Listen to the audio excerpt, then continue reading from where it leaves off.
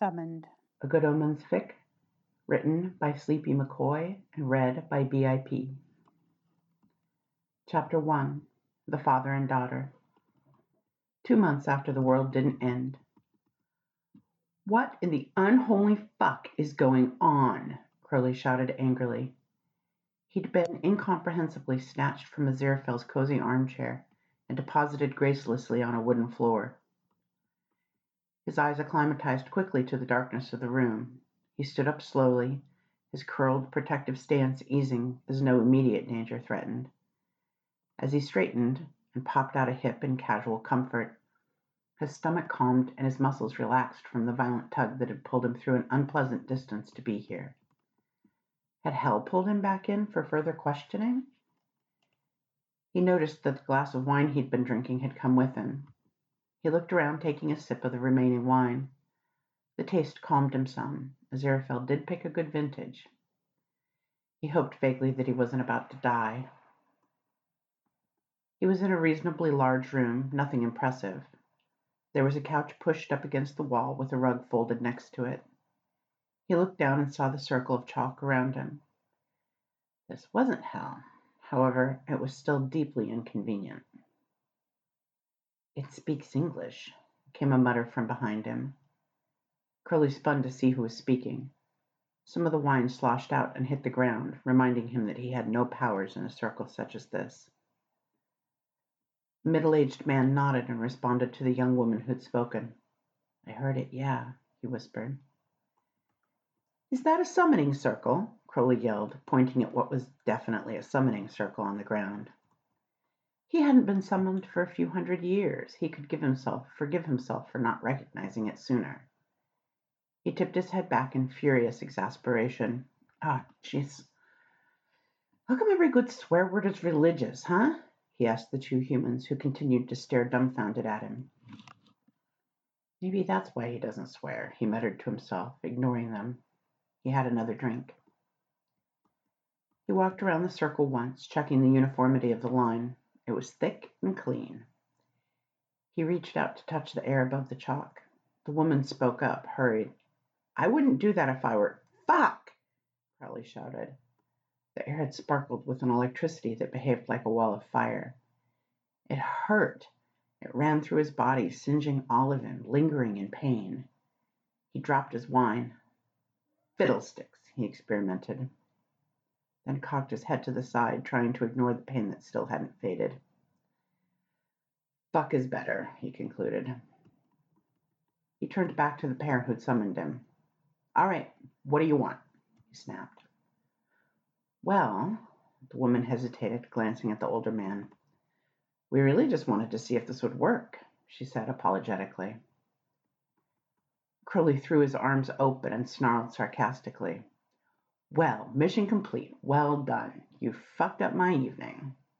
He threw his arms back beside him and glared at her through his glasses. "Let me go, then." Her eyes were wide, and although she leaned toward her companion, she didn't break eye contact with him. His demonic powers might not work while he was in the trap, but he was still magnetic. "Let me go," Crowley repeated. "Are we sure he's a demon?" she muttered. Good, she liked him. Crowley took his glasses off, confirming his species by showing them his eyes. She leaned toward him now. "Let me go," Crowley hissed, swaying lightly from side to side. She lurched toward him, but her companion grabbed her arm and tugged her back in place in alarm. "It'll hurt us," he snapped. He rolled his eyes, letting the light hypnosis fade. "I'm not going to hurt you," he spat. "I was in the middle of a really nice night, and I just want to get back to it." "It's lying," the man whispered. Crowley threw his hands up and kicked the glass of wine. It shattered against the force field. "I'm not lying. Just rub a little gap in the sigils, and I'm good to go. Just let me go," he entreated. "Oh," the woman moaned, looking between Crowley and the man in concern and indecision. What was the classic demon script again? He'd skimmed it when Rom had sent everyone a copy, but that had been millennia ago, all about deals and trades, wasn't it? What if we make a deal, huh? Crowley asked, trying to see if they were interested. Hmm? Demon deal, blood contract, gotta follow through? I don't think, the man said uncertainly. I can tell, Crowley interrupted smugly. He addressed the woman. If you release me, I pinky promise not to hurt you ever. Good? Don't do it, the man said desperately. Oh, fuck it, Crowley hissed, turning his back on them. He fished his phone out of his back pocket and found the bookshop's number. Aziraphale answered abnormally quickly. Angel, don't say my name, Crowley said as soon as the receiver clicked, before Aziraphale could address him. There was a pause. How will I be able to confirm who I'm talking to, then? Aziraphale asked slowly.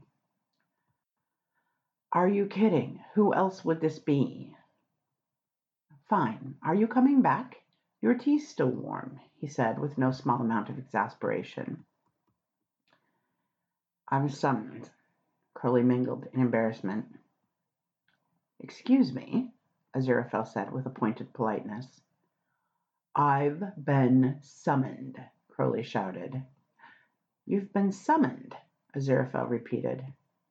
Crowley nodded a few times. Yes, he said, when he remembered nods couldn't be heard. There was another pause, then a weak, oh dear, came from the phone. Don't laugh at me, Crowley snapped. I'm not laughing. Do you hear me laughing? Aziraphale said tightly. I can taste you laughing, Crowley spat. I wouldn't laugh at you in a predicament like this, Aziraphale said through his laughter. Crowley dropped his arms to his side again, taking the phone away from his ear. He's a bastard, he said angrily to the couch at the far end of the room. He brought the phone back to his ear with reluctance. Well, he asked. Aziraphale took a further moment to respond. Oh, you're only in Plymouth, dear. I'll be there in a jiffy, he said, then promptly hung up. Answer my question, demon, the man yelled. Crowley turned back around to them. They were both much closer to the edge of the circle. Oh, I wasn't paying attention to you, Crowley said smartly. What's your question? The man looked like he might explode with irritation. Who was that on the phone? He spat. Crowley calmly wiped his lapel clean of spit, smiled blandly at the two of them. You'll find out, he said in sing-song mockery. Maybe we should try the deal thing, the woman suggested. Nah, not interested, Crowley said. I'm getting rescued soon. A few more seconds passed before a loud whoosh was heard, and the room shivered happily. The door in the corner opened, bringing light and an angel into the room. Aziraphale politely closed the door behind himself and nodded at the two strangers in greeting. He raised an eyebrow at the shattered wineglass at Crowley's feet. You have made quite a performance out of this, haven't you, dear? He said to Crowley. How is this any of my fault? Crowley asked, more than a tad put out. Help me out, would you? His heart stuttered a bit as he asked for help. He so rarely did, after all. He preferred to be the one helping. But things had been different, calmer, more vulnerable. What was this on that pile? Did they take your glasses? Aziraphale asked as he walked around the circle inspecting it. Nah, just showing off, Crowley said, turning on the spot to keep facing him. Aziraphale hummed thoughtfully, glancing from Crowley's face to the chalk line. Why have you kept him? Aziraphale asked as he reached the two now highly intimidated humans. The man groaned. Tell me, Aziraphale said seriously. Crowley felt the air twang as Aziraphale forced a fairly obvious persuasion on the pair. We didn't think it would work. We didn't plan this far, the woman said. Then why not release him? He's a demon, the man said harshly, like that explained it all. Maybe it did. Aziraphale hummed in consideration again, then turned quickly and walked straight for Crowley. Don't you dare, the man snarled. The next few things happened in very quick succession. The man started after Aziraphale, reaching out to him, his intention to get physical clear. Crowley moved instantly, mindlessly, hoping to reach Aziraphale first, to head the man off. The man laid his arm on Aziraphale's arm at the same moment as Crowley hit the chalk edge with quite a bit of momentum. Crowley froze, pain ripping through his body. Every thought and feeling under its metaphorical boot. Crowley croaked, desperately pulling in air. It was torment.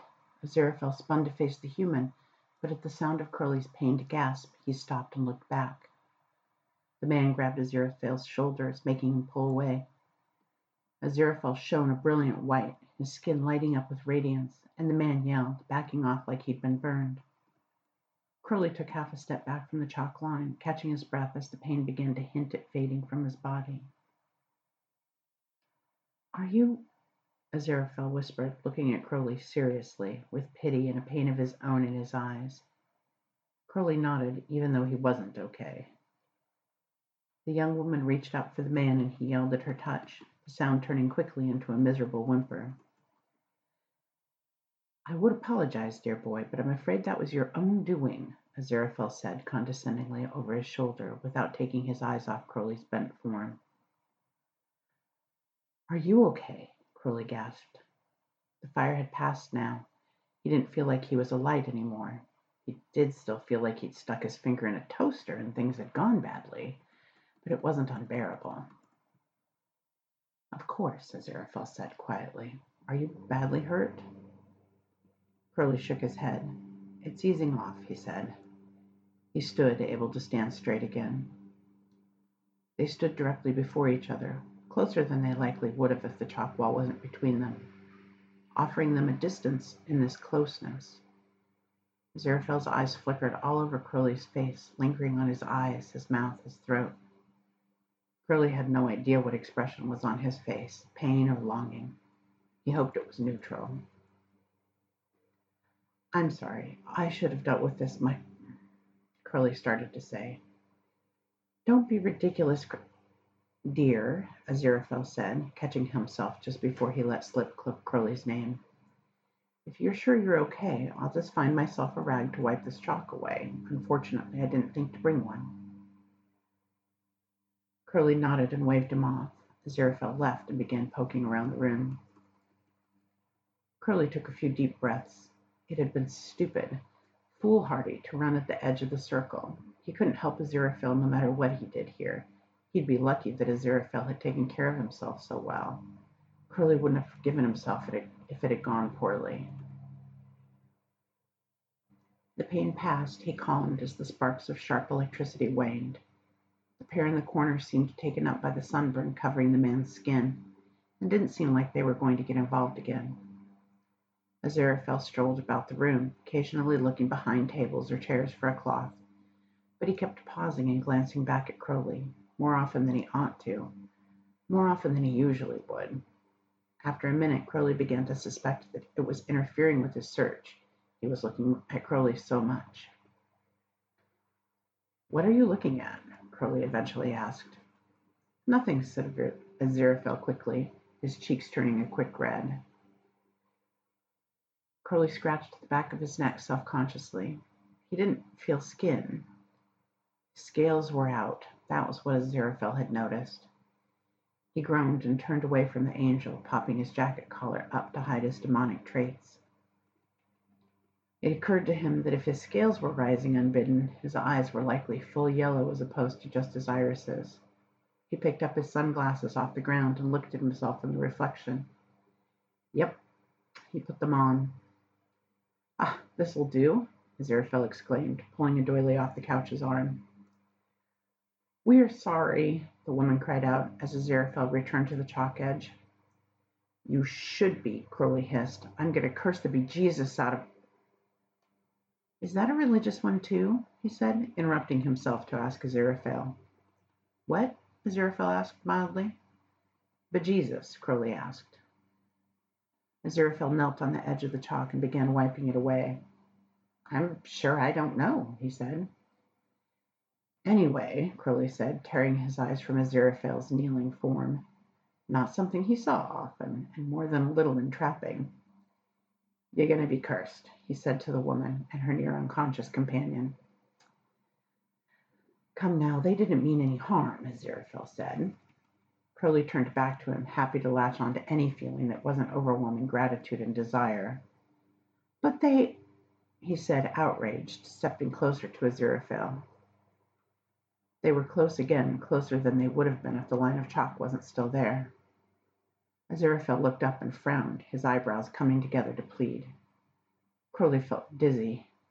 Aziraphale on his knees at Crowley's feet, gazing up, pleading. Well, that'd do something to the strongest of men, and Crowley was not strong. The tea'll be cold by now," Crowley pointed out weakly, as if something as small as that would invoke Aziraphale's wrath. Aziraphale finished wiping the chalk line and looked up at Crowley fondly. The barrier shone for a beat, then fell, taking Crowley's breath with it. They were so close. Aziraphale stood up, the air from his movement brushing Crowley's skin. "I'll brew a fresh batch." Crowley shook his head. "I'll brew it. It's my fault," he said breathlessly. Aziraphale put his hand on Crowley's upper arm, leading him out of the circle. "It's not, dear." Crowley gazed at him, silent and in love. A few seconds passed before Aziraphale rubbed his arm fondly with his thumb. Crowley snapped out of his reverie and cleared his throat, stepping away from Aziraphale. He didn't feel like cursing them anymore, but he really ought to. Crowley waved his hand vaguely at the pair in the corner. "May all your children be left-handed," he cursed. Not a bad thing in today's society, but they'd have trouble avoiding smudging an essay. "Oh," Aziraphale sighed, rolling his eyes. He leaned around Crowley to face the pair. "I apologize. Aloe vera will help ease his burn." Crowley threw his wings out. "Come on," he snapped at Aziraphale. Aziraphale smiled at him and did the same, taking off first. Chapter 2. The Child. 5 months after the apocalyptic ball's up. It was a softer landing this time, onto a nice shag rug. The room was small and dimly lit with candles, 2 of which were electric, and 1 of which was actually a nightlight smiley face. Crowley glanced around, trying to take everything in quickly, his faculties returning to him as his stomach settled from its complaints of an unpleasant method of travel. This was a bathroom, with the square shag sitting in the middle of a tight summoning circle. Before him sat a child, a young girl of perhaps 10 years of age, who wore a large witch's hat and was gazing at him with wide eyes and a wider mouth. Curly sat down to match her. "I sat," he said. She closed her mouth, swallowed, and spoke. "Do you have snacks?" Curly squinted at her. "What?" he asked, deadpan. She frowned. "I googled this. You're meant to have snacks." She sounded disappointed. "I don't have snacks," Curly said. He felt oddly like he'd let her down. He tried to drum up some resentment. She had interrupted his evening very rudely, but the annoyance didn't want to come. He hadn't been doing anything important. He'd been squirting expanding foam into the ticket machines around Aziraphale Street. And she was so young. And he did like the hat. "You don't smell like egg farts either," she complained. "What?" Curly repeated. "Where did you find this drivel?" "Oh, sulfur," he realized too late. "On a website," she said. "Your parents just let you summon a demon?" Crowley asked. "Would parental lock cover occult sites?" "Hopefully." "How old are you?" She ignored both his questions. "I have presents so that you like me," she said. "Do you?" Crowley invited. "Wait here," she said, leaping up and dashing out of the room. Crowley decided not to point out that as she had him trapped here, he had no choice but to wait. She returned quickly, closing the door with a careful quiet. "Here, it's cookies. They're chocolate chip, don't worry, and I have breakfast juice and some of Grand's sherry, so you can make punch," she said, as she placed a tray with all those things on it at her feet. Curly looked at her silently. I wasn't sure how much alcohol you've got to put in it to make punch, she continued nervously, so I thought you should mix it yourself. Is that okay? Curly blinked a few times before deciding how to respond. Perfect, he finally said. So you like me? I'm a demon. I don't like anyone, Curly said, but pass me the sherry. Oh, she seemed dejected, but did so. Technically, she had briefly broken the power of the circle by reaching through it, but Curly let the moment pass and just took the sherry from her. We can talk, he encouraged as he worked the lid off the bottle. Okay, she said, with a waver in her voice that Curly recognized as burgeoning tears. What do you want, kid? He asked softly. I wrote a contract, she said. She picked up a piece of paper off the tray and passed it through the chalk line. Curly used the broken moment of power to miracle the sherry into a good Shiraz. He took the paper and read it. It was a simply worded contract. In exchange for granting his freedom, she wanted to be guaranteed a meal every day for the rest of her life. She'd drawn some roses with big thorns around the edges of the paper. Curly looked up at her again. She was thin.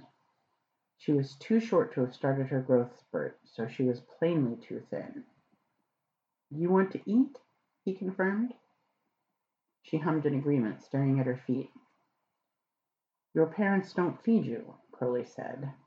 She shrugged. They try. Curly spent a dedicated moment not getting too upset. He nodded, his torso swaying delicately with the movement. Where'd you get the cookies, then? He asked. Maybe he could sign her up for one of those meal delivery things, Light and Breezy or whatever it was called. I stole one. I like you, kid. She nodded. I like you, too. You won't go hungry, he said, his throat thick. She looked at him, her eyes shining but not overflowing. Curly was sure he would look similar behind his glasses. What do you want? She asked. Curly didn't understand. It's a trade, right? The contract? Oh, right, he agreed. Okay. She gave him a few seconds. So, she said pointedly. Curly frowned. What could he ask of this kid that she'd believe, that she could give without trouble, but that would be convincing? Can I have some advice? She nodded. Curly frowned more, not at all pleased with what he'd thought of. He'd had some frank conversations with children before, more than he'd had with adults, but not for some time. He had been sleeping poorly lately, and he knew why, and a chat would help, but he kind of didn't want to. However, nothing else mattered to him, so nothing else came to mind, and after a few tense seconds, he simply had to respond. What do you think of love? She thought for a minute, her expression ranging through distaste, consideration, and warmth. I think it's pretty, she eventually said. Curly nodded slowly. He trusted her. She was young and honest. So you think it should be known? Don't keep it a secret. It's happy, and it should be shared. Even if they don't love me back? She shrugged. My brother doesn't love me, but I love him. It's happier than both of us hating each other. Curly blinked again, trying to stop his sadness. Kids were remarkable. This girl particularly so. I'm sure your brother loves you. She shook her head, but didn't bother fighting him. Curly's phone rang, the annoying chime inappropriately loud in the small room. Curly muted it quickly, letting it continue to ring. It was Aziraphale. I'm sorry, I should get this, he said. You're an adult, she said, like it was all the permission someone could need to take a phone call. Curly hesitated, but answered his phone. Aziraphale, how are you? He asked. How did you know it was me? Aziraphale asked in surprise. He stuttered, not really wanting to take on the challenge of explaining caller ID. Lucky guess. Well, regardless, it is me, Aziraphale said. He sounded impressed, which infuriated Crowley's son. Yes, Crowley said, impatiently. Why are you calling? Oh, yes, that Italian place we went to a few days ago has a... We haven't eaten an Italian in weeks, Crowley interrupted. A few weeks ago, then, Aziraphale corrected. With the stale bread on the table? Yes, I think that was a decoration, dear boy. That was a full month ago, Angel. Aziraphale sighed in annoyance. Well, anyway, they've got a new menu released tonight. Would you like to go?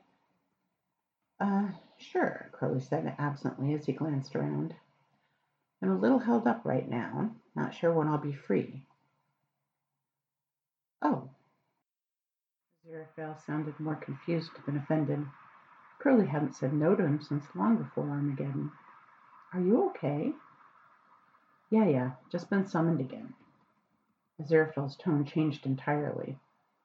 He spoke quickly, his concern tangible. Do you need me to come and get you? Crowley, are you hurt? Are you okay? Crowley waved his hand absently, even though that wouldn't translate down the phone. I'm fine. I've got this, he said happily. I still have that location thing. I can come find you, Aziraphale offered tensely. You mean your smartphone? It does more than just location, Aziraphale, Crowley pointed out. Oh, my dear, you are in America, Aziraphale said in surprise. Crowley glanced at the girl warmly. American accent. Couldn't place it, he said, pointing at her. She leaned toward him and whispered loudly, Do you want to leave? No, I can hang out, Crowley said. He pointed the phone more towards his mouth again. I'm really fine, Aziraphale. It's some kid who's got me. She's cool. What are you doing? He interrupted himself as the girl began moving the chalk line around. Within a moment, she had formally broken it, releasing him. Your friend doesn't want you to be trapped, she explained. Crowley, I'm really not sure. Are you okay? I can be there. Aziraphale's distant, worried voice filled the room as Crowley stared at the broken line, utterly floored. He tried, but his throat was too tight. Crowley, dear, if you don't talk, I'm coming to you right away. Crowley shook his head.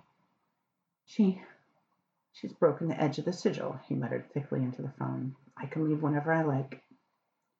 Prove it, Aziraphale demanded. Crowley didn't think. He just miracled Aziraphale a bouquet of primroses with a few large narcissus daffodils sitting amongst them. Once he did, he blushed, realizing how romantic that would seem, and quickly miracled a card to sit around the stem of one of the daffodils that said, Told you so, with a little sketch of a demon poking his tongue out. Aziraphale hummed fondly down the line. Well, these are nice flowers. Thank you, he said happily. I'll try and make dinner, okay? Crowley said softly. Very good, dear. Crowley hung up and looked at the girl. What had they been discussing? So, he said vaguely. She grinned and leaned towards him. I think he knows you like him, she said, enunciating clearly. Crowley froze. He garbled. Yeah? Chapter 3. The Cult. 7 months after Armageddon. Sadly, Crowley was getting used to it. His stomach settled quickly as he glared around the room. This one was more professional, all dark stone and candles and sconces in the light. Fuck, he spat. Voice rang through the room. Are you the demon Crowley? Crowley turned to face the speaker. They were wearing a bandana to hide their face and stood quite a distance away. Well, at least he could mess with this asshole for a bit. He went to say Beelzebub's name. Crowley. Well, that was disconcerting. He tried to introduce himself as Beelzebub again. I'm Crowley. The invisible wall of force from the chalk lit up as he tried to lie. Crowley cringed, feeling something like a cult acid reflex. The figure nodded. Crowley, then. Will you obey by the agreements of a contract? Fuck you, Crowley said, already pulling his phone out. Will you obey a contract? The person asked again. Crowley opened his mouth to tell them to fuck off again, but instead he felt a swell of heartburn, and as he was distracted, he told the truth. Not really, that's all poppycock. He froze and looked at his phone. Aziraphale's name and number were there, ready for him to call. Something in his gut told him to wait. This was wrong. What's going on? He asked slowly. How can we ensure your commitment to obey us? Crowley felt a welling up of desire to answer honestly, a compulsion so strong he had to actively fight it. He swallowed it down and scoffed at the figure, his lip curling in disdain. Is there a way? The figure repeated. Crowley tried to layer on the sarcasm, but it came out honest, because it was. Ask nicely, he said softly. The figure nodded. I see, they said, then turned on their heel and left. Crowley put his phone away and knelt by the edge of the sigil, careful to avoid the painful barrier. The markings were complicated. They were for him, though. The first one that had been truly meant for him. There was his name, over and over, repeated and complicated. And mixed in were other words in ancient Hebrew, truth and honesty. Crowley tried to speak a lie. I prefer Sauvignon Blanc, but red suits my aesthetic more, he said. So he couldn't lie. He lay down on the stone floor, glaring at the ceiling and thinking hard. Could he call Aziraphale for help? The angel would come, but then Crowley wouldn't be able to lie. He could probably omit things. He tried to think of a half-truth. I love him. Fuck! His eyes flew open in a panic as he heard himself. He'd barely thought that. He'd never said it aloud before, not in private, not alone, never. He'd meant to say he was fond of the angel. If he couldn't dodge, there was no way he'd invite Aziraphale to join him. He shut his eyes and despaired. He didn't know how much time had passed, but eventually his misery was interrupted by the door. Hello, sir, rang a young female voice. Crowley snarled, still laying sprawled on his back with his eyes shut. She hummed sympathetically. I apologize for your treatment. Can we get you anything to make you more comfortable? Get rid of this damn truth thing, Crowley said through gritted teeth. I can only imagine how frustrating it must be. Crowley sat up in one fluid motion and glared at her. She didn't have her face covered. In fact, she had her hair pulled back to show a kind, plump face. It would have been disarming if Crowley hadn't seen many varied and horrible people throughout his existence. If I could, she said, unaffected by his furious stare, we have a request. Perhaps we can negotiate the terms? Fuck you, he spat. Then, because he was, he said, I'm listening. She sat down on a simple chair, still quite a distance from him. Her voice was easy to hear through the silence of the room.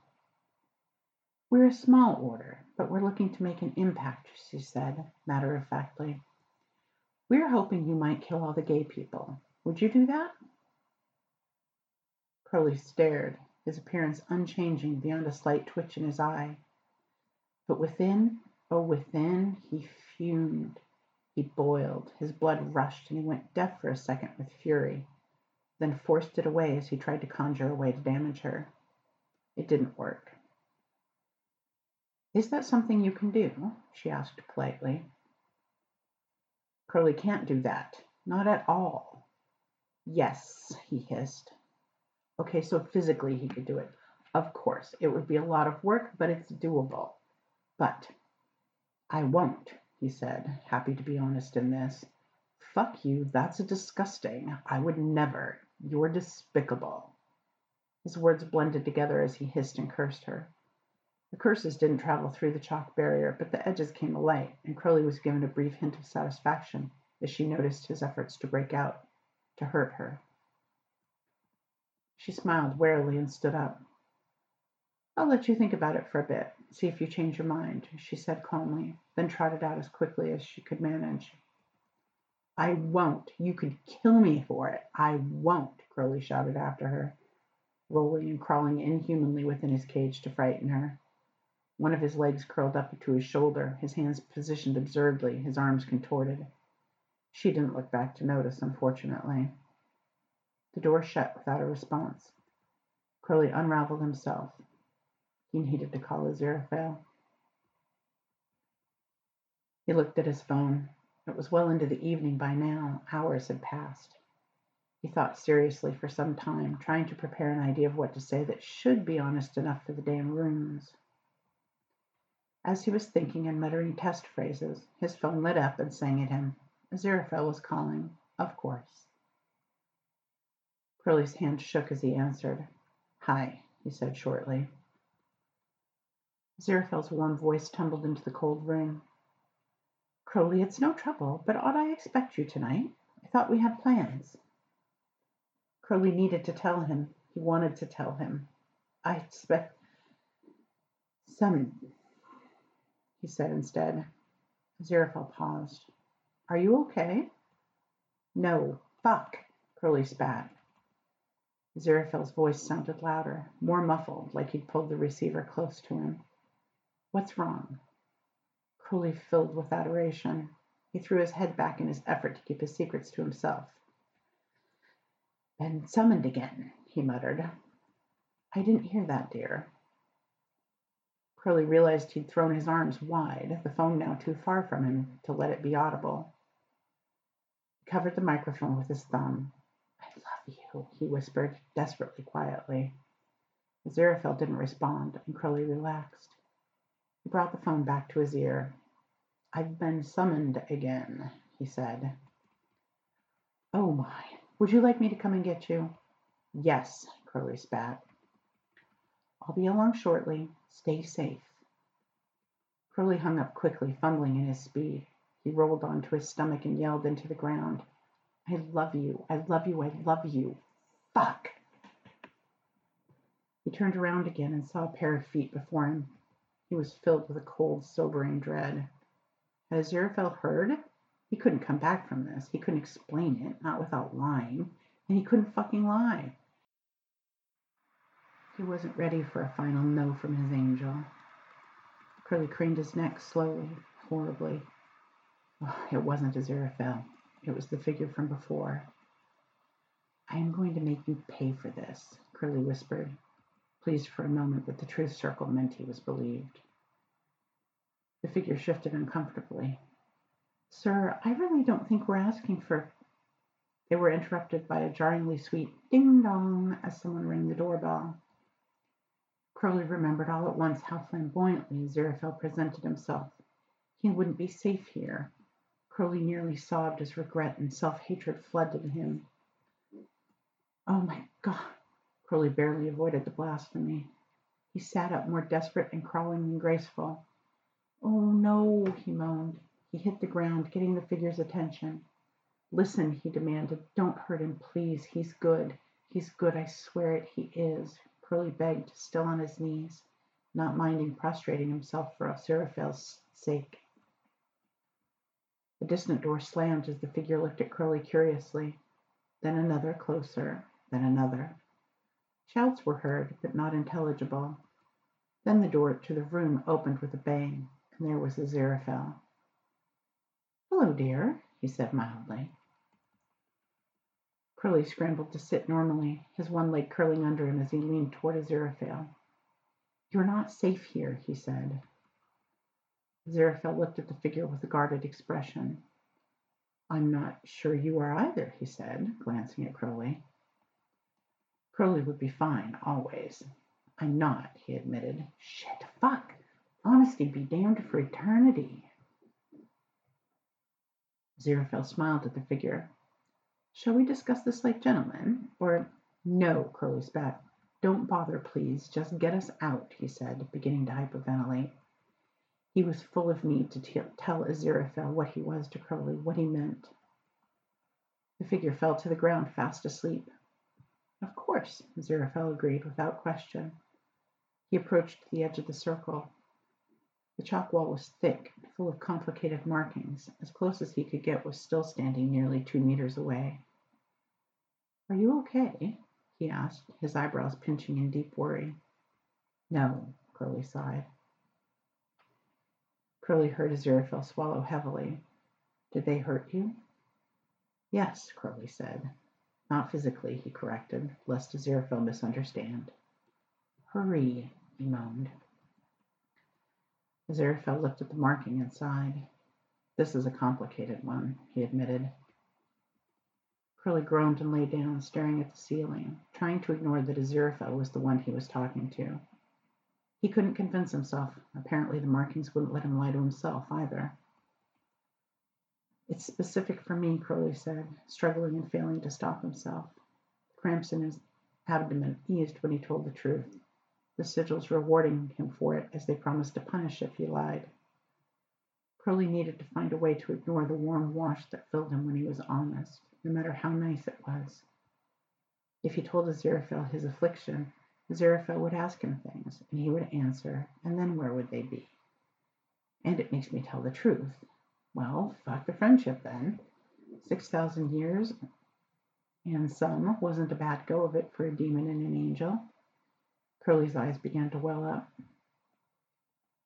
Crowley covered his face with his hands, shaking with effort or fear or both. Oh, Aziraphale said quietly. Don't ask me anything, please. I'm terrified, Crowley groaned. Of course. Aziraphale's voice came from a different side. He was moving. He was working. Thank you, Crowley sighed. You're wonderful. You're... He stopped himself, too late. Oh, well, Aziraphale said awkwardly, thank you.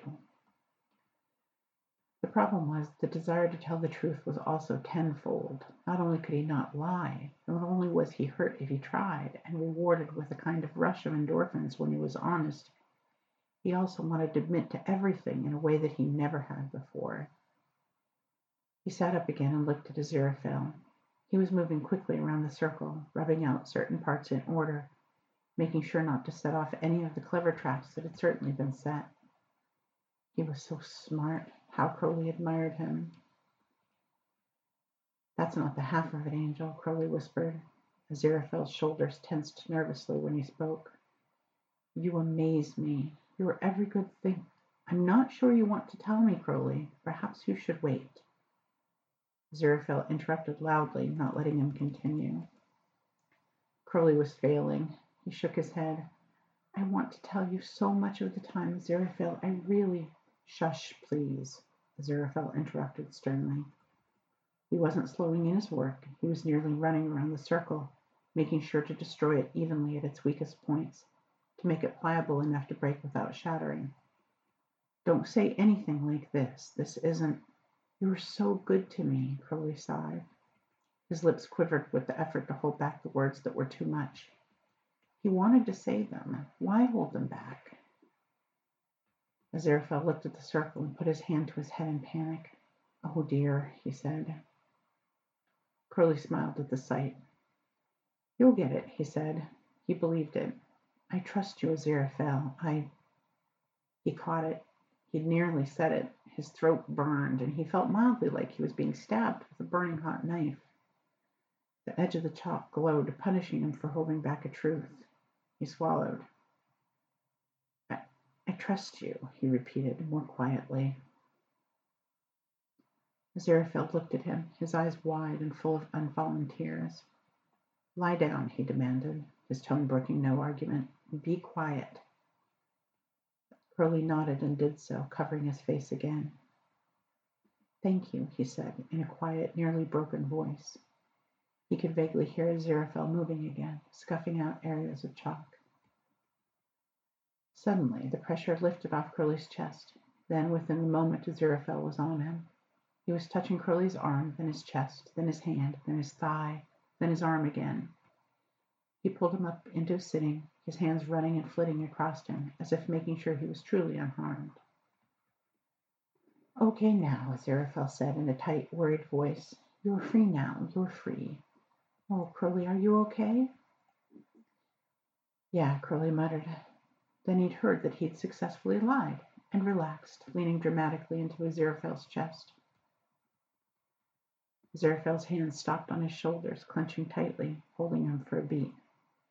Strangely enough, I don't quite believe you, Aziraphale said. Crowley chuckled scratchily and didn't disagree. Aziraphale stood first, reaching out to help Crowley to standing. Crowley was weak, exhausted. He was shaking. Thank you for not asking, Crowley said quietly, his voice nearly broken. Aziraphale nodded. I would love to know sometime, but when you're willing, he said quietly. He glanced at the unconscious figure. Let's leave, he suggested. Yeah, just let me give them some nightmares, yeah? If you wish. Crowley closed his eyes and conjured a rather miraculous wish, far stronger than normal, far stronger than he rightly had the energy for right now. He cursed them with nightmares until they changed their ways. Every night would be horrible, every day made worse from anxiety and exhaustion. Until they repented and found love, they would suffer. He also quickly found all their money and holdings and gave it to himself. He would explain it all to Aziraphale later, and he could make a show of telling him off and pass the money on to some charities, but donating directly to a charity was too virtuous for Crowley, even now. His angel could handle that. Now Crowley just wanted to sleep. Aziraphale led them home to the bookshop, taking charge of the flight as Crowley staggered his way through his exhaustion. Chapter 4. The Church. 8 months after Adam figured out who his dad is. Crowley popped into being, hidden comfortable in a dark corner of the room. He wondered briefly that Aziraphale needed a tracker. Crowley could always just find him without issue. Oh well, it wasn't the only difference between their powers. The dark stone room was full of very spooky chanting, presumably Latin, but Crowley didn't know the language well enough to really say. He used to know it, but he'd decided a few hundred years ago that he didn't need to anymore, so he didn't know. So this is how it feels, Aziraphale muttered quietly. He stood with his back to Crowley, inside a chalk circle. It was the only lit area in the room, and Crowley found himself amused by how holy it made the book order look. Hello, robed figures. I see that you've summoned me, Aziraphale called out politely. Crowley followed his attention and saw the line of dark-robed people still chanting. Aziraphale nodded, despite not having received a response. Well done on that, but I was in the middle of something, so I'd like to be freed, and... Are you listening to me? Aziraphale huffed in annoyance. Crowley stayed quiet, curious to see how Aziraphale chose to handle this. Aziraphale apparently wasn't in a rush to return to their game of mahjong. He simply stood patiently and waited, all virtue. Finally the chanting drew to a finish. You're done, Aziraphale said happily. Hello, can I be of any assistance? One robed man stepped forward and said, Benedicte haec mulier. Aziraphale shimmied uncomfortably. Oh dear, that's also Latin. My apologies, I've been doing some reading in Hebrew lately. My Latin is rusty. Would you repeat that? The voice sounded more annoyed. Benedicte hac mulier. Oh, Benedicte, that's bless, right? Aziraphale asked politely. He paused, but received no confirmation, so simply soldiered on. Yes, I can do a blessing. Would you free me, maybe? Don't bless them, Angel, Crowley cried out. Aziraphale spun to face him as the congregation of spooky-robed people shifted in surprise. You're here, Aziraphale explained. Of course, Crowley said. How long have you been here? Crowley shrugged. Whole time. Aziraphale rolled his eyes. Well, you might have spoken up. I didn't think I needed to. Of course I followed you. He threw his arm out toward the group of people who were all swapping places and whispering to each other. Don't reward them for kidnapping you. Tell them off for something. You're great at scolding. Ad sanctum aqua, said someone loudly. Aziraphale spun and shouted at them, Subsisto! A few of the congregation hurried out of the room. Huh? Crowley asked. I think you'd best leave, dear, Aziraphale said, without looking away from the collection of people. Crowley rolled his eyes and hurried to Aziraphale's side, quickly trying to scrub the chalk away with his toes. Hang on, he said. The door opened again, and the few people who'd left returned with small jugs. Aziraphale turned to his for a second and snapped, "It's holy water, love." "What?" Crowley asked, instantly terrified. He glanced beyond Aziraphale at the people who were walking with slow ceremony towards him. He had a moment. Then what Aziraphale had said settled into his mind. "What?" he repeated, somehow more scared, but not. "You just called me... What was that?" Since the truth fiasco a month ago, Aziraphale had been curious, asking the odd leading question, but Crowley hadn't found the courage to say it yet. He'd been more romantic, bringing Aziraphale presents, opening doors for him, the kind of courtship that Aziraphale might recognize, trying to pave the way for an easier confession. Aziraphale had been lovely, all warmth and acceptance. He hadn't expected Aziraphale to reciprocate first. Was it reciprocating if Aziraphale did it first, or was it just what it was? Aziraphale turned and stalked toward him furiously.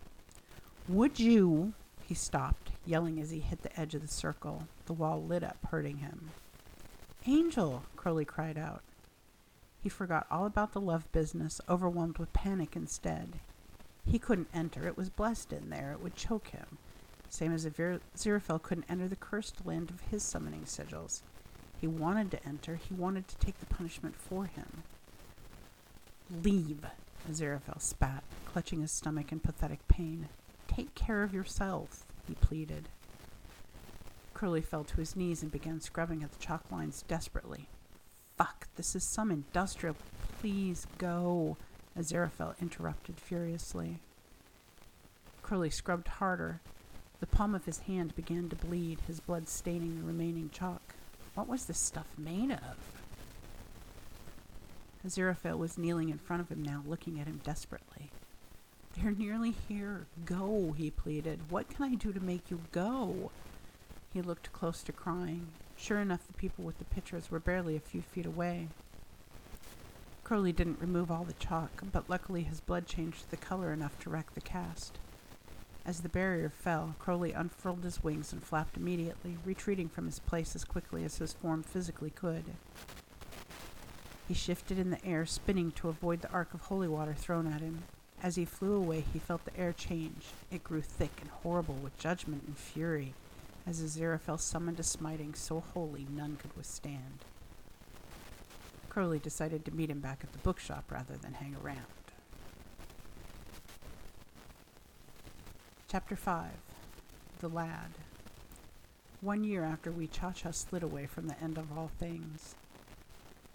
"Hey," Crowley said before his form finished corporating. He was getting very good at being unwillingly summoned. "What the fuck, man?" he asked the young adult kneeling before him. He was in a living room. It was warm, and instead of a chalk circle, he was standing in a hula hoop that had a few touches of duct tape along it. There were pieces of paper under the hula hoop with various sigils written in marker. "I apologize for the inconvenience," said the man, in a thick accent.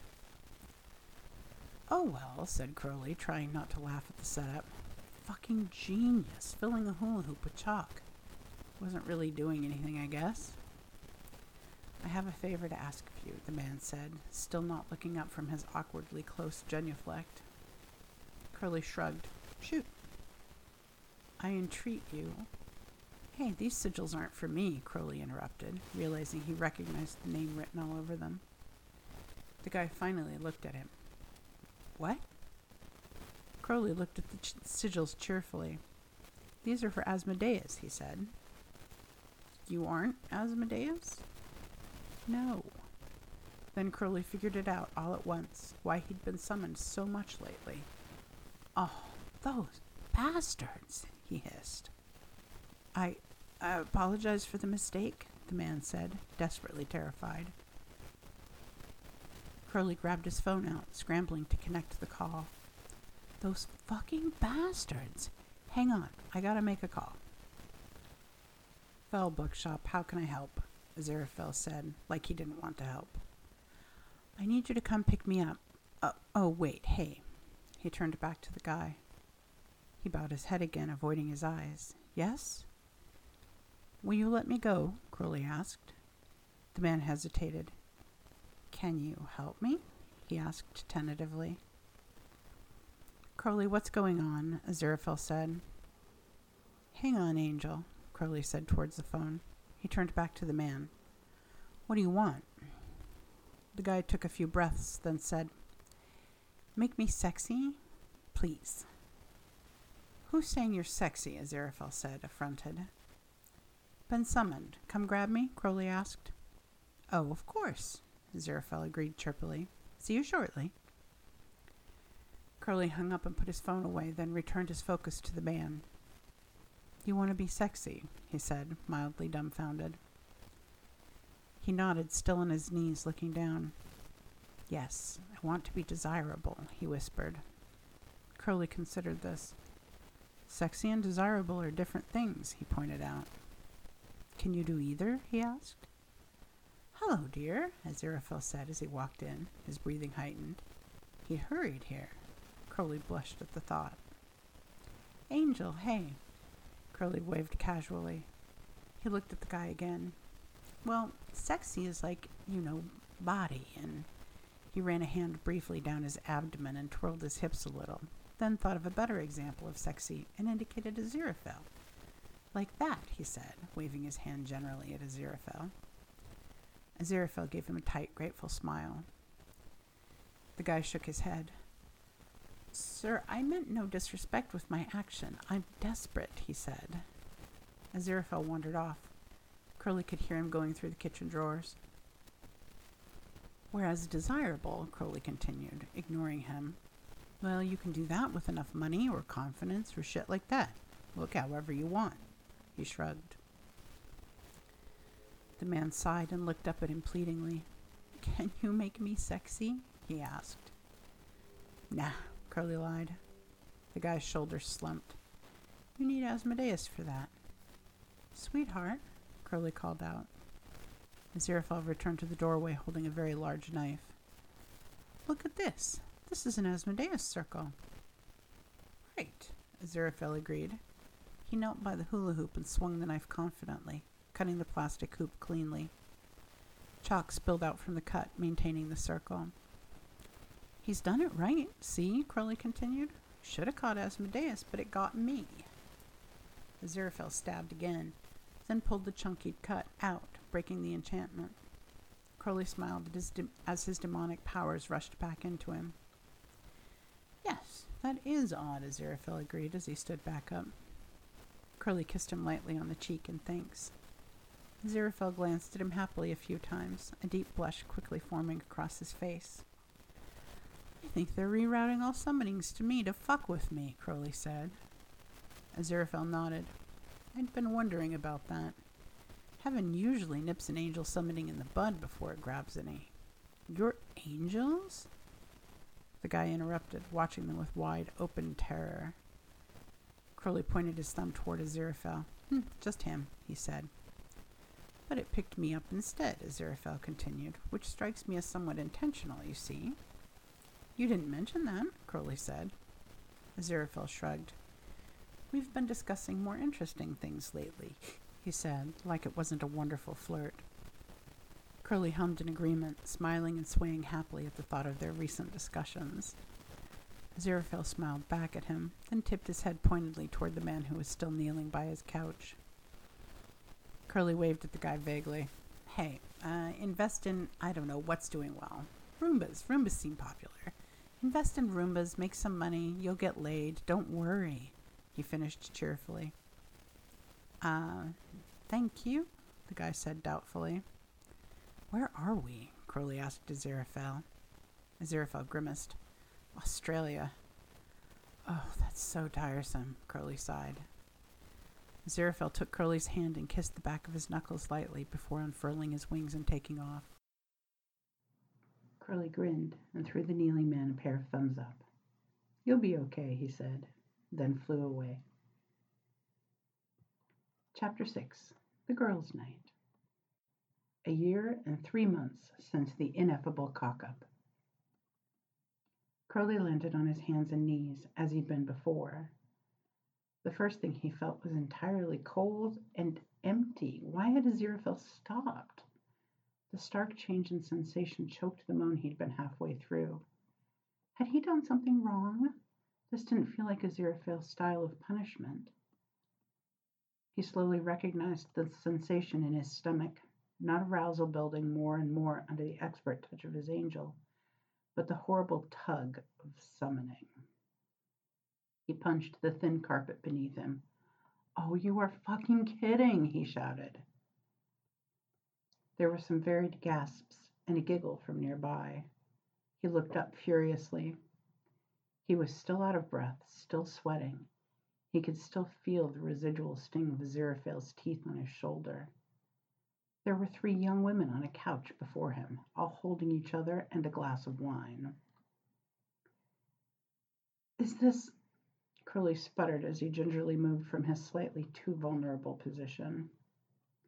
His muscles were against it. They wanted Aziraphale's soft touch to help and massage him into his different positions. "Are you—" He sat back, leaning against his hand and glaring at the collection of women. "A girls' night? Is that a Ouija board? Are you fucking serious?" "Well, this isn't how I thought that would go," one of the women muttered to her friends. Crowley shut his eyes and took a breath, trying to smother the rush of disappointment and slight abandonment. He'd been enjoying that.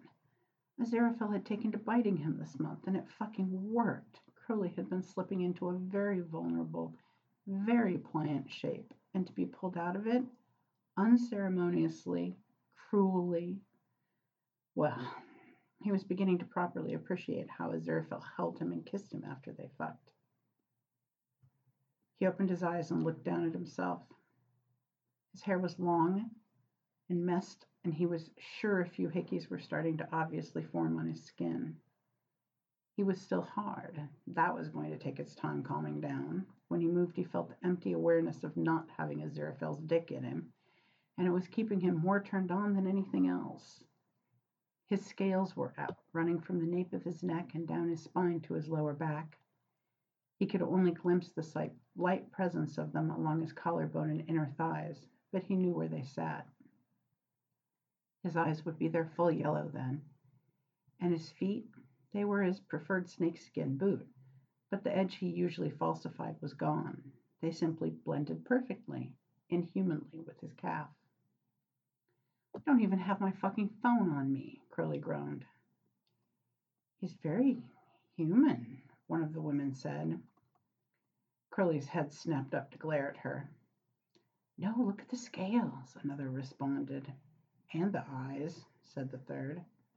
"And the dick," the second said with a smirk. The first grinned and giggled. "That's not a dick, that's a cock," she said lasciviously. Crowley stood up in a full motion, grunting slightly at how tender he felt. He threw his arm out toward the women, standing tall, and, he was willing to say, beautifully. "Give me your phone," he demanded of them. "What?" the middle one asked. "Phone," he repeated, focusing on her. She hesitated, but Crowley could tell he'd already won. He was fit and naked in front of slightly tipsy women, and that worked to his advantage. "Helen," one of the women admonished as the woman, Helen presumably, threw her phone at Crowley. "He's cute," she said with a defensive twang. Crowley caught the phone and hummed sarcastically at her, then turned his back on them and dialed his own mobile number. It took a few rings. Then Aziraphale's voice came through at a distance. "Oh, dear, have I answered?" he said quietly. "Angel," Crowley growled. The phone clattered slightly. Then Aziraphale's voice was clear in his ear. "Oh, I'm so glad it's you. Are you okay?" he asked. "I'm furious," Crowley hissed. He put Aziraphale on speaker and pulled up Google Maps to get his address. "I'm not fantastically pleased with this development myself," Aziraphale said, his pout almost tangible. I'm texting you my location. Come get me, Crowley said as he hit send. I'm not sure that... Aziraphale paused as the phone buzzed loudly through the speaker. Oh, I see. Yes, I'll be right there, he said, and promptly hung up. One of the girls spoke up. Sorry, are we... Crowley spun and interrupted her. Get out, he demanded. The girl on the right frowned. This is my house, she said, affronted. Crowley snarled. The creak of a door filled the silence, followed by comforting and familiar footsteps. Casey, there's someone here, Helen muttered, but too late. The living room door opened, and Aziraphale poked his head in, checking to see he had the right room. His eyes scanned it, then stopped on Crowley, who threw his arms open to show his exasperation and helplessness. Oh my, Aziraphale sighed, his eyebrows flying up. He quickly stepped into the room and closed the door behind him. He glanced at the three women on the couch, decided they weren't much of a threat, and went back to trailing his gaze comfortably over Crowley. Yes, he muttered with a large smile. Crowley sighed and tipped his head to the side. He could pretend Aziraphale's hungry look wasn't doing anything to him, except that he was naked, so his chest flushed obviously, and he felt his dick returning to full attention. The room began to feel a whole lot warmer. Make it snappy, Angel, he said, putting on his annoyance a bit. Aziraphale's eyes moved slowly down Crowley's body, lingering everywhere. He cleared his throat and glanced to the women again. Ladies, would you leave us? He asked. This is my house, Casey repeated, somehow more annoyed than frightened. Aziraphale turned to them properly. It's such a shame the summoning didn't work, isn't it? He commiserated. Oh, Helen said, nodding in agreement. Perhaps a night on the town will ease the sting of disappointment, Aziraphale suggested. The third woman stood up and smiled. I'll just get my purse, she said. The two remaining women began cheerfully discussing a nearby bar they could visit as they pulled their shoes on. What are you doing? Crowley asked. Aziraphale walked around the circle, eyeing it closely. This looks simple. There's no funny business with it? He asked. Crowley turned, facing him as he walked.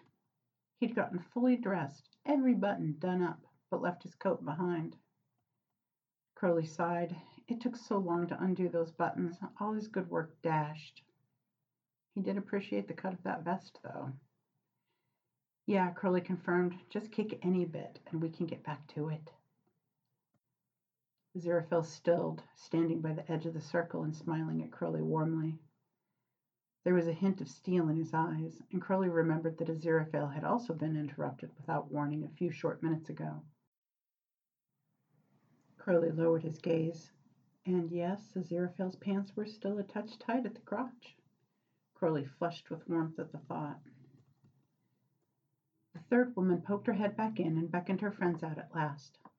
Aziraphale smiled blandly at them as they left and said, Have a blessed night, ladies, without a touch of irony.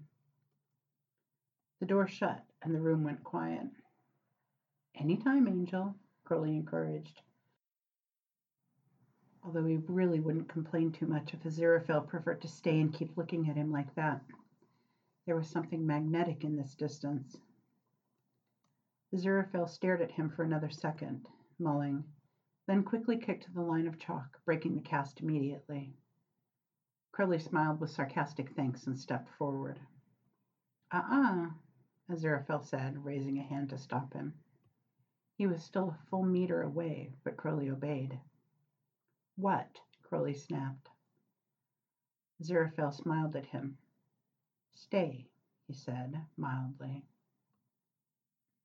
Crowley would stay then. Angel, he said, reproachfully, questioning. He stepped back, returning to the center of the circle. Aziraphale returned to walking slowly around the edge of the broken circle, looking at him. Crowley was a proud man. He liked his body. It did what he wanted. But this observation made him blush regardless. It was too matter of fact, too much a mix of personal and impersonal. Aziraphale could easily be a rich man eyeing a nice car, but for the touch of knowing between them that promised it was deeply meant. "Aziraphale," he said quietly, not sure what he was asking for. "Does it force your demon aspects, or are you doing it for show?" Aziraphale asked. "Forces it," Crowley admitted. "I could cover them up now." "Do not," Aziraphale said certainly. Crowley would not then. Aziraphale stopped walking. Crowley could feel himself swaying slightly. This constant gaze was growing to be too much for him. He wanted to be touched.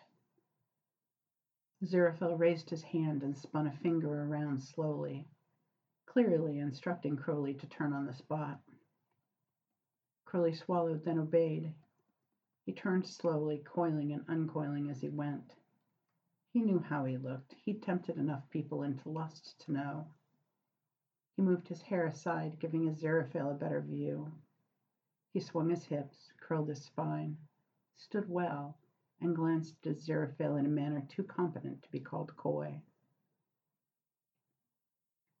Aziraphale leant against the wall and began absent-mindedly unbuttoning his vest. "You are beautiful, Crowley," he muttered. Crowley stopped turning once he was facing Aziraphale again. "I think I'd like to negotiate for my release," he said hoarsely.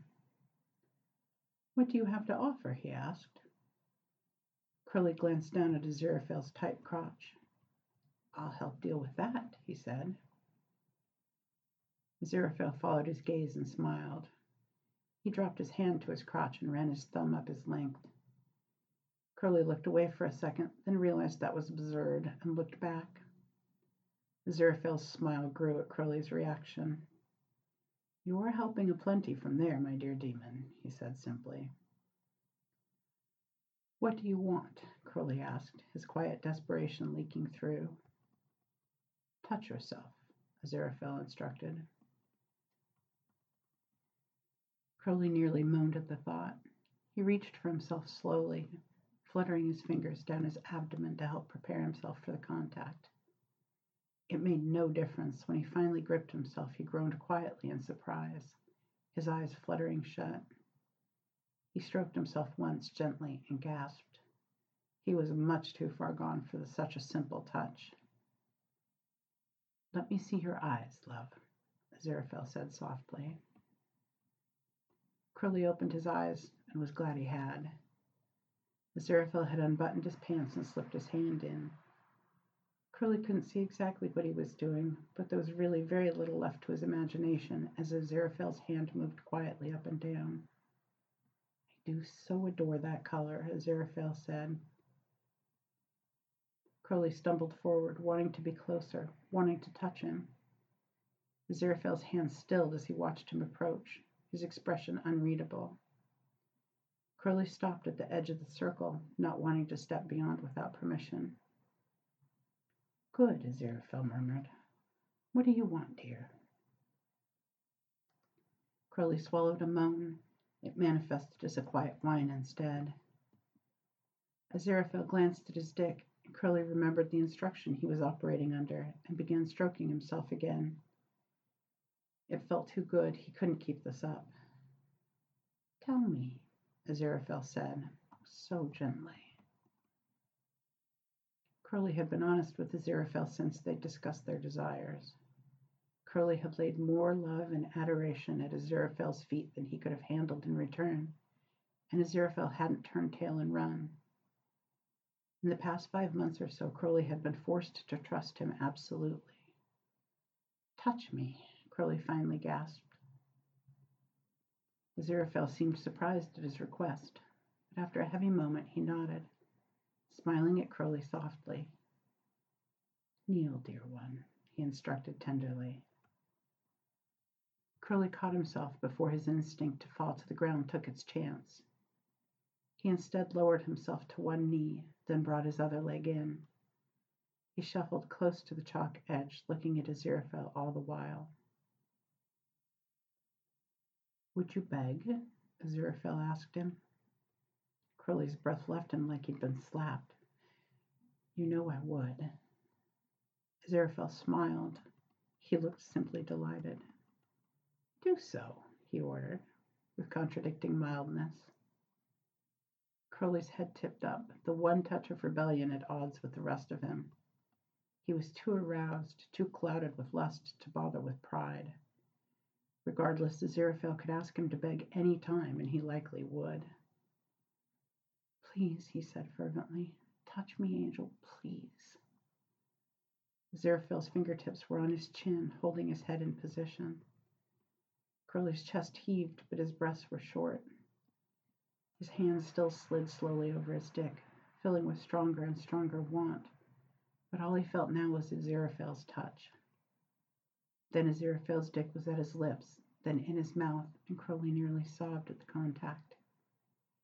He leaned in, taking him quickly, pressing his nose against Aziraphale's shirt as hard as his throat would let him. Aziraphale's hand found the back of his head and tightened in his hair, holding him in place and close. Crowley moaned at the touch, the tug, the pain.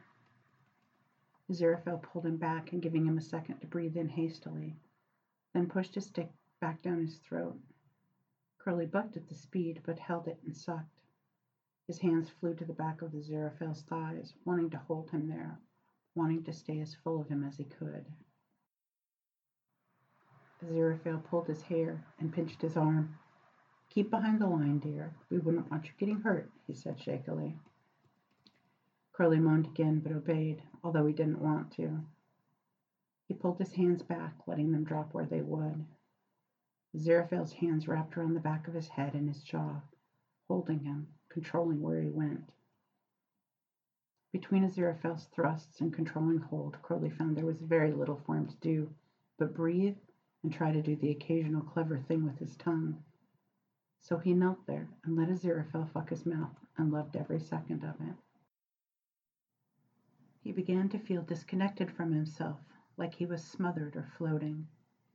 He could hear himself moaning, the sounds coming unbidden, unfiltered. Aziraphale's breathing changed, tightened, and Crowley leaned forwards, wanting to do a good job for him, knowing he was succeeding. As he did, his hand fell against his dick, and the sensation that shot through him was so intense and surprising that it broke entirely through the fog that had formed around him. Crowley's eyes flew open, and he moaned desperately hard, desperately keen. He ran a few fingers up his dick as Aziraphale began to fuck him harder. Crowley looked up and found Aziraphale staring down at him lovingly, reverently, faithfully. Crowley swallowed, watching Aziraphale closely. Aziraphale's eyes widened, and he gasped, his hand tugging at Crowley's hair restlessly. Crowley could identify an unspoken request and swallowed again, and then again, and then again. He needed to breathe, but not badly, and Aziraphale had begun to moan, so he swallowed again. Oh, Aziraphale gasped. He leaned over Crowley, his hands scrambling for purchase in his hair. He was as far into Crowley as he could be, but he thrust a few times more regardless. Crowley nearly came from being so fucked, but he held it, and instead swallowed again, ignoring the sparking stars behind his eyelids as his body screamed at him to breathe. Aziraphale came, holding Crowley to him, moaning into the quiet room. Crowley swallowed his load, and Aziraphale groaned, his knees beginning to buckle. In one moment, Aziraphale pulled out of his mouth and fell to his knees before Crowley. Crowley began to gasp for air immediately, the sound loud and harsh to his ears. Oh, dear, oh, my dear, Aziraphale muttered, more than a little breathless himself. He reached for Crowley and pulled him into his lap, past the edge of the chalk circle. Crowley clambered onto Aziraphale hastily, wrapping himself around his angel, still catching his breath. He luxuriated in the contrasting sensations of cloth and fabric against his bare skin as he sat in his still fully clothed lover's lap. Oh, Aziraphale sighed again as Crowley shivered in his arms. He found a lock of Crowley's hair and tugged it, pulling Crowley toward him until their lips met and they could kiss at last. Crowley kissed him hard, crawling constantly up his body and slipping down again like a desperate snake. Two of Aziraphale's fingers slipped into his ass without warning, and Crowley yelled quietly into Aziraphale's mouth. They found their path easily, Crowley still relaxed from being fucked by Aziraphale on the bookshop floor earlier. Aziraphale kissed him tenderly while he fingered him roughly, and Crowley shivered in his lap, taking everything Aziraphale gave him. Aziraphale's other hand trailed from his cheek down Crowley's chest to his dick, and gently, so lightly, began to stroke him. Crowley sobbed tearlessly, trying to kiss Aziraphale through his overwhelmed emotion. I'll mess your clothes, Crowley gasped. He felt Aziraphale's chest shake in silent laughter. Oh, do, love, Aziraphale muttered into his ear. At that, Aziraphale's menstruations changed. He sat up, his fingers fully in Crowley, and curling perfectly as he stroked his dick harshly, with intention. All Crowley could do was hold on, not slip too far off his angel's body, and moan. His orgasm was already there. It needed no building, but the intensity of Aziraphale's actions shocked him into not coming for a full 5 seconds before suddenly it hit him like an unexpected freight train in the night, and he came, shouting loudly, wordlessly into the room. Aziraphale eased off quickly, his arms wrapping warmly around Crowley and pulling him into a welcome hug as he shook and gasped. Crowley calmed quickly. Aziraphale's thumb stroked along the line behind his ear fondly, helping to ground him. Aziraphale's other thumb found his hip bone and began gently pressing small circles into the dip in his hip. Don't slip too far, dear, Aziraphale said, pulling Crowley out of his softly building drowsiness. We were interrupted earlier, and I mean to finish what I started. Crowley groaned, burying his head into Aziraphale's shoulder. Aziraphale's finger pressed harder, scraping behind his ear and down his neck. Crowley felt his abdomen stirring at the contact. He could take more. He wanted to. And this time it promised to be full of contact. Aziraphale had been working on biting him to bruising along his wing line when he'd been summoned. Let's get home, love, Aziraphale suggested quietly. Crowley didn't respond, but to turn his head and kiss Aziraphale's neck, leaving small and not so small kisses up his neck to his jaw and mouth, where Aziraphale reciprocated with a smile. Aziraphale kissed him for a few long seconds, all generosity and warmth. Then his fingernails dug into Crowley's hip, and he used Crowley's gasp to move him off his lap and onto the ground. Crowley leaned back languidly, comfortably rearranging himself to rest on his elbows behind him. He looked up at Aziraphale with a smirk. Not here? He asked. He shifted his legs so that one knee fell open obscenely as he tapped Aziraphale's thigh with his other foot. Aziraphale looked openly at him, taking his time to drag his gaze shamelessly from one point of interest to the next. Then he sat up straighter, kneeling before Crowley proudly. He rested a hand on Crowley's snakeskin ankle, holding on slightly harder than strictly necessary. I'm not quite as Babylonian as you, dear heart. I shan't get undressed in a stranger's house, he said primly. Ah, Crowley agreed, raising his eyebrows. Had Aziraphale just implied Crowley was a whorish? Crowley hoped so. His blood was starting to return to his dick at the thought. Aziraphale began moving his hand slowly up Crowley's leg, feeling every sinew and muscle that complicated itself in his natural shoed form. Although, Aziraphale muttered, more to himself than Crowley as he watched his own exploration of Crowley's leg, if you should choose to dress like this more often, it would be most welcome. I'm naked plenty, Crowley pointed out casually. His calm tone was contradicted by his now entirely erect dick. Aziraphale lifted his leg, rubbing small circles into the tender, bony buckle as he did. and rested the heel of Crowley's foot on his shoulder. Crowley began to shiver but didn't move. He didn't want to miss a second of this. Aziraphale left a light kiss on Crowley's inner ankle, where a faux stitch lay, as he ran his hand further up Crowley's leg. Not like this, you aren't, Aziraphale disagreed breathlessly. Aziraphale leaned forward, his fingers trailing past Crowley's knee. Crowley's leg slipped naturally further past Aziraphale's shoulder as he came closer. Aziraphale stilled on all fours above Crowley, his hand absent-mindedly continuing its study of the scales peppering Crowley's inner thigh. Changed your mind about heading home, then? Crowley asked breathlessly.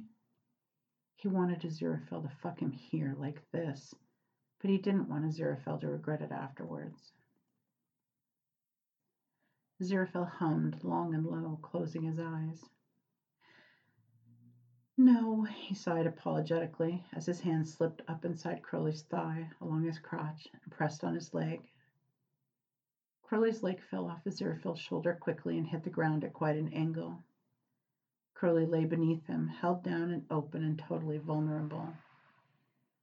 Crowley chuckled, his arousal clouding but not completely shrouding his amusement at Aziraphale's contradicting actions. Aziraphale's hand on his thigh crawled to his groin, moving inexorably slowly toward his dick. Crowley felt his resolve weaken completely, then swell. He reached out and caught Aziraphale's wrist before he touched him. Do that, and I won't be able to balance enough to fly, Crowley gasped. I'll carry you, Aziraphale offered immediately. Crowley's heart leapt a few feet at that. Aziraphale had made something of a point in the past year or so, since the apocalypse, to prove his loyalty to Crowley. It was sometimes tiresome, but mostly it was like this. Touching and far too soft for Crowley to handle. Crowley's eyes fluttered shut as his heart returned erratically to his chest. No need, Angel, he muttered. He felt Aziraphale nod above him. Then the hand on his groin pressed in, making him groan quietly, as Aziraphale used the leverage to help him sit back. Crowley opened his eyes to see Aziraphale kneeling between his legs, his eyes bright and face flushed. Aziraphale's chest was heaving to match Crowley's. They both sat in a moment of quiet, trying to catch their breath and regain some composure. Aziraphale's hand fluttered down the front of his shirt, trying to piece himself together, but along the way he encountered the residue of Crowley's earlier release. Oh, Aziraphale said, the disgust clear in his voice. He looked down at his sticky hand. Oh, he repeated more sadly, studying the ruined shirt. Crowley started to laugh and sat up, leaning forward over his legs to blow on the stain, clearing it away. He was better at cleaning miracles than Aziraphale, because Aziraphale's method of removing the substance worked, but it had been stained. Crowley fiddled with time slightly, returning the item to how it had been before the damage took place, and sending any residue into the ether. Aziraphale didn't need to know how tiring a miracle it was to cast. Crowley would always be happy to spend energy on him. Aziraphale looked at him with admiration and joy. Crowley smiled back warmly, filling with contentment. Home, Aziraphale said shortly. Crowley nodded and stood, holding out a hand to help Aziraphale up. Aziraphale took it and brushed himself off once he was standing, then released his wings. Oh, keep your scales on, he requested with a sly smile, then took off without waiting for a response. Crowley's eyebrows flew up. Aziraphale had been obvious in his admiration, but Crowley had assumed it was something of an act to suit the scene they'd found themselves in, not a sincere attraction. He had never loved his scales. He didn't hate them, but they were just how he was, and he didn't care much. He liked the idea of Aziraphale liking them, and Aziraphale had asked, so Crowley would keep his scales on for the night at least, and maybe more. He spread his wings and followed eagerly. The end.